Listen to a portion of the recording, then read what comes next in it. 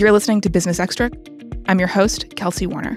Joining me today is Gary Vaynerchuk, who is a serial entrepreneur and serves as the chairman of media conglomerate VaynerX, the CEO of media agency VaynerMedia, and a creator and CEO of NFT project VeeFriends. He's also the co-founder of Rezi, which he sold to American Express in 2019, and is an angel investor to some companies you may have heard of, like Facebook, Twitter, and Snapchat.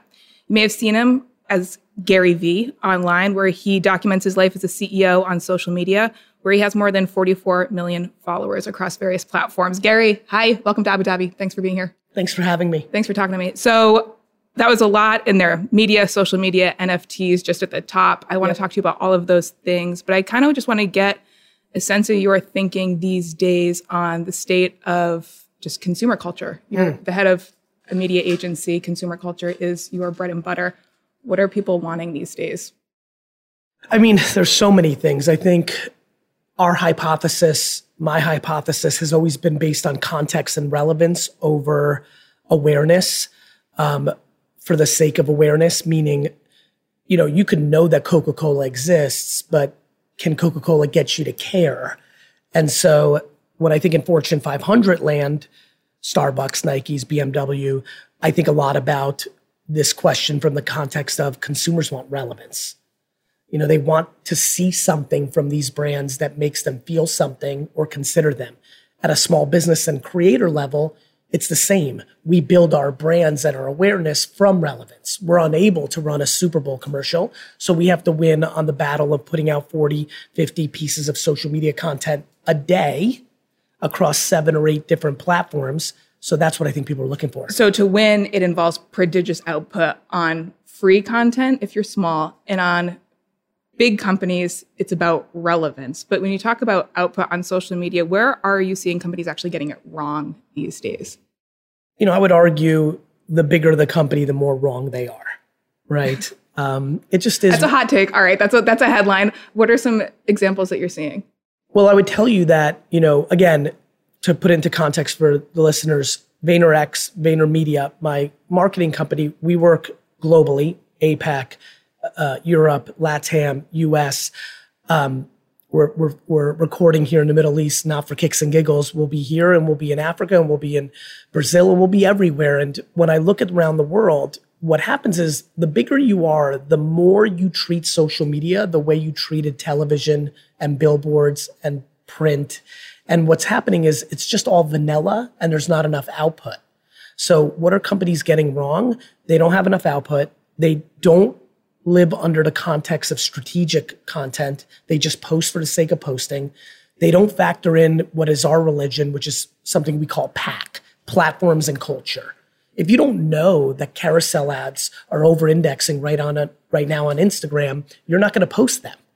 So if you don't know the platforms, not just the algorithm that everybody likes to talk about, but even one's ability to take advantage of all the different creative formats, a green screen, right? In your line of work. If you just post something on a video to talk about something that's going on in business, that's fine. If you take a headline from your own article. Yeah, tell me how to do my job, Gary. Yeah, I will. I'll tell you right now. Let's get you write an article, you then take that article and you take it into a green screen on social and you talk over it. I'm sure everybody who's listening right now, if they have social media, have seen a human talk over a green screen of an article. Mm-hmm. That format will get you 3, 4, 5 times more viewers. More engagement. It's strategic organic content. What we call SOC is the biggest elephant in the room right now. So where do influencers play into this conversation? In terms of output and content, where is the content coming from? Well, to even add to that, I'll answer that. But where influencers are playing a role is they're the ones who are more native to understanding the creative strategy. They have no choice. They're the modern day copywriter. They're the modern day. They are. Where do they fit into the agency model? Well, to me, they're competitive to the agency model. They're additive to the agency model. They are the future agency owners. That's what I came from. I was making wine content and realized this actually scales for every business in the world. Let me start an agency.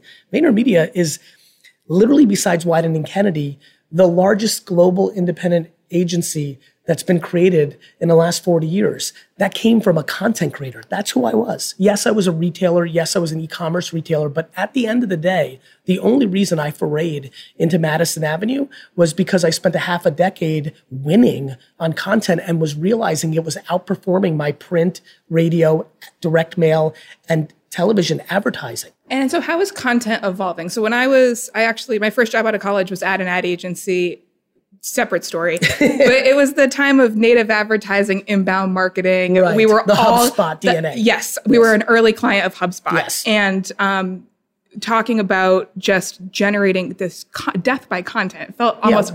Website, build as much articles, win SEO, have them come to you. So where are we now? The social media version of that. ChatGPT in the conversation, where is this? Where are we going? Well, that's a different thing, but I'll answer both of those. One, we are in the social media version of what the website version of inbound marketing was 15 years ago. So it is a volume game. Mm-hmm. But, you probably learned this at the time. I don't know how long you were there, but what people learned in writing SEO and articles was, yes, it'd be awesome if you wrote 50, but it'd be a heck of a lot better if you wrote 13 great ones than 50 bad ones. Right. When I say make a lot of content, if you make 13 horrible pieces of social media content, there's only so much good that can come of that. It's better than one horrible piece of content, but the reality is you have to be good at it. As far as ChatGPT is, we are in the pre-dawn of scaled AI making a huge impact on copy and creative. I think for us personally at Vayner and me personally, the trademark and copyright aspect of all of this is a very big elephant in the room. And so we can't use it yet for our clients. If God forbid there's a lawsuit and the creative, so we have to be careful. You can't really cite your source as ChatGPT. It's not good. And what a lot of people in your line of work are worried about is it's a new Google all over again, right? It's going to index everything and take it for itself and not create any economics or cite any credit to the sources. This is a major, major hornet's nest that's going to be figured out probably over the next 5 to 15 years. But the reality is the technology is not going back in the genie bottle. This is here and it will be here. I think it actually is going to collide quite a bit with decentralized servers. Yeah. I want to pump the brakes on decentralized for 1 second because I want to talk to you. The last time the National spoke to you, it was on NFTs. Yes. And it does feel like the bloom is off the rose on NFTs. South by Southwest was last week. Yes. Talking tech and culture. Yes. NFTs weren't really mentioned. Meta just made headlines. They're shuttering their NFT efforts. Mm-hmm. VeeFriends is your effort in this space. Yes. What are you thinking? I'm thinking what I thought 9 months ago when I made 50 to 100 pieces of content that said 99% of these things are going to go to zero, because what happened was what happened with late 90s internet stocks. Then they were stocks. This time they were collectibles, but the same thing happened. Everyone got way too gold rushy. Everybody cared about greed instead of building. And you had way too much hysteria. And so what you had was a scenario that was inevitable, which was the macro technology is profound. I'm more bullish on NFTs today than I was a year ago, but the individual projects that were built a year ago were built for short-term financial reasons, not for long-term reality. So for me, when I built VeeFriends almost 2 years ago, I'm like, I'm going to build Pokemon meets Sesame Street, and this is going to take me the rest of my life. I think that that's a very different point of view on it. So that was my take. I think the really interesting part is smart contract. I think decentralized servers that create provenance are going to become a very important element in an AI world. I think I'm hearing your wine heritage meeting up with it's true. Your blockchain. That's a very smart inheritance. That's a very smart observation. The provenance thing really matters. It's like vineyard source. I learned a lot in the wine business that ironically impacts in terms of creating value. 100%. So value in the wine world is all about provenance. It's all about the year, the timeliness. When you look at things like NFTs, you do think you can create value by being able to cite with like really strong fidelity where something comes from. Only if people want it. Yeah. Like what people don't understand is only 1% of comic books are sought after. Only 1% of sports cards are sought after. Only 1% of sneakers are sought after. So when humans collect, they only collect a very small subset of the overall genre. So art is no different than NFTs. Sports cards are no different than NFTs. Comic books are no different than NFTs. The problem was last year, people clumped NFTs as all NFTs. That would be like saying every piece of art is going to go up in value instead of just Jackson Pollock and Andy Warhol. So yes, I believe that NFTs are going to be a collectible in perpetuity because I know how people collect. It's already clear. And by the way, in this huge winter that is so atrocity and like it's all over, there's an enormity of collectible going on. There's an enormity of money being pushed. And by the way, SVB Bank goes down and look what happens. People take a step back and say, maybe something that's decentralized that can't be, impacted is something I may want to look at. And so, I think there's still a lot of change and things to think through. But what happened was super predictable. And I'm not Monday morning quarterbacking. At the height of it, in August and September, I went on a rampage to make sure that people were being thoughtful. And unfortunately, people are we're at a real estate conference right now. It happens in real estate. It happens on Wall Street. It happens in collectibles. When it's going good, people become delusional and greedy. And that's just human nature. So you predict it will be durable. It's here to stay. 100%. 100%. But still again, of course, the macro technology is profound. When everybody wrote articles that the internet was a fad in 2000 because all the stocks collapsed because they were overvalued by Wall Street, that didn't make the internet less important. It meant that Wall Street was greedy. Today, the same thing's happening with NFTs. So you like to dispense advice. So I want to ask you, if you were to dispense advice now on the NFT, ChatGPT, metaverse, this kind of space of frontier technology, and you're a small business owner, what are the smart moves right now in these spaces? Is it smart to move in these spaces just yet? As an SMB, probably not, other than education. You have to be very thoughtful with your monies when you're an SMB. And so first of all, it goes back to the first part of the conversation. What every small business on earth, from every corner of the earth, needs to figure out is a very smart, organic social media strategy. It is disproportionately the biggest impact on their bottom line when it comes to at least marketing and demand creation. As far as frontier tech, it's good to keep an eye on it. It's good to be ready. It's good to flirt with it. Education is very powerful, so I think people should know about it. But I think frontier tech is something that is incredibly high risk. More importantly, it's never at the scale that people want it to be, but it's important to pay attention and get your hands dirty in it so you are prepared. Sometimes I think about, this Shoshana Zuboff book, Surveillance Capitalism, she kind of coined that term, this idea of the attention economy, the infinite scroll we kind of all find ourselves in. You're a real creature of the infinite scroll. You live and die by that. The other side of the coin on this social media economy that we've built is surveillance capitalism, is this kind of darker, more nefarious way of thinking about it. And there are real privacy concerns and like societal implications. I guess what I want to ask you is, how do you stay motivated in that space? Do you ever have second thoughts on where we're headed? I stay motivated because I'm incredibly optimistic on the human race. I think that you don't look at internet culture and think, oh my gosh, yikes. You're a big celebrant of it.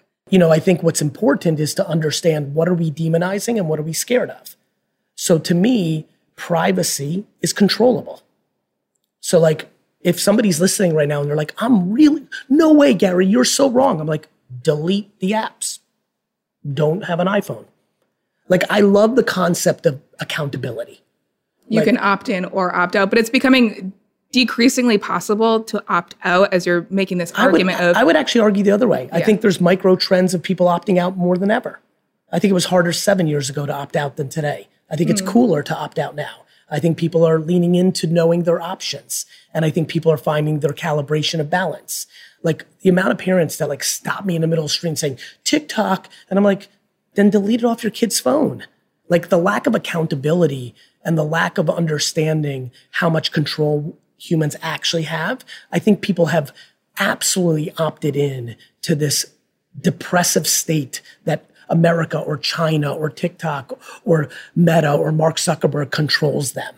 I think it's a cop-out. I think it's because accountability has come out of favor, and I'm not worried about it at all. Not worried about it. Okay, so last question, dispensing advice to because others. Can I add one point? Yeah, please. It would be the same, there's a couple other things I think a lot about. I think about America banning alcohol. They thought that would solve the problem. Like, to me, banning or stopping or being scared is never the problem. It's understanding how to use everything. A car is dangerous if you don't know how to use it. A bottle of gin is dangerous if you don't know how to use it. Sugar is dangerous if you don't know how to use it. I think we need education and conversation, but I think ultimately it's about accountability. Do you bear a responsibility to do more education on these things, or is that a space somebody else should occupy?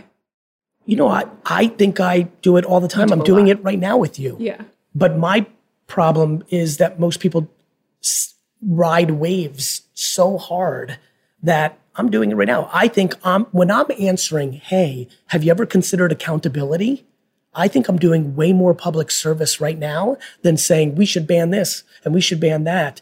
This is a major pandemic of the last 30 years. The world has fallen in love with pointing fingers. It's your fault.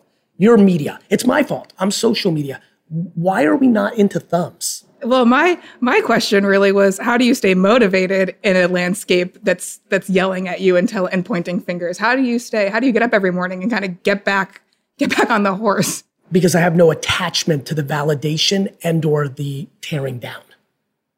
See, one of the great things when you don't believe in your own headlines is you don't believe in the trolling either. When you are actually in a state of doing things for yourself and what makes you happy, not the addiction of the validation of the likes or the treachery of being torn down, you're in a much better place. I'm motivated because I'm detached. All right. A stoic line to end on. I don't know if I believe you that you're detached. Well, I think that's only because you don't know me. Yeah. Which I respect. It's one of the reasons I judge no one. I don't know them. Gary V, fun to talk to you. So much fun. Thanks for taking the time. Thank you.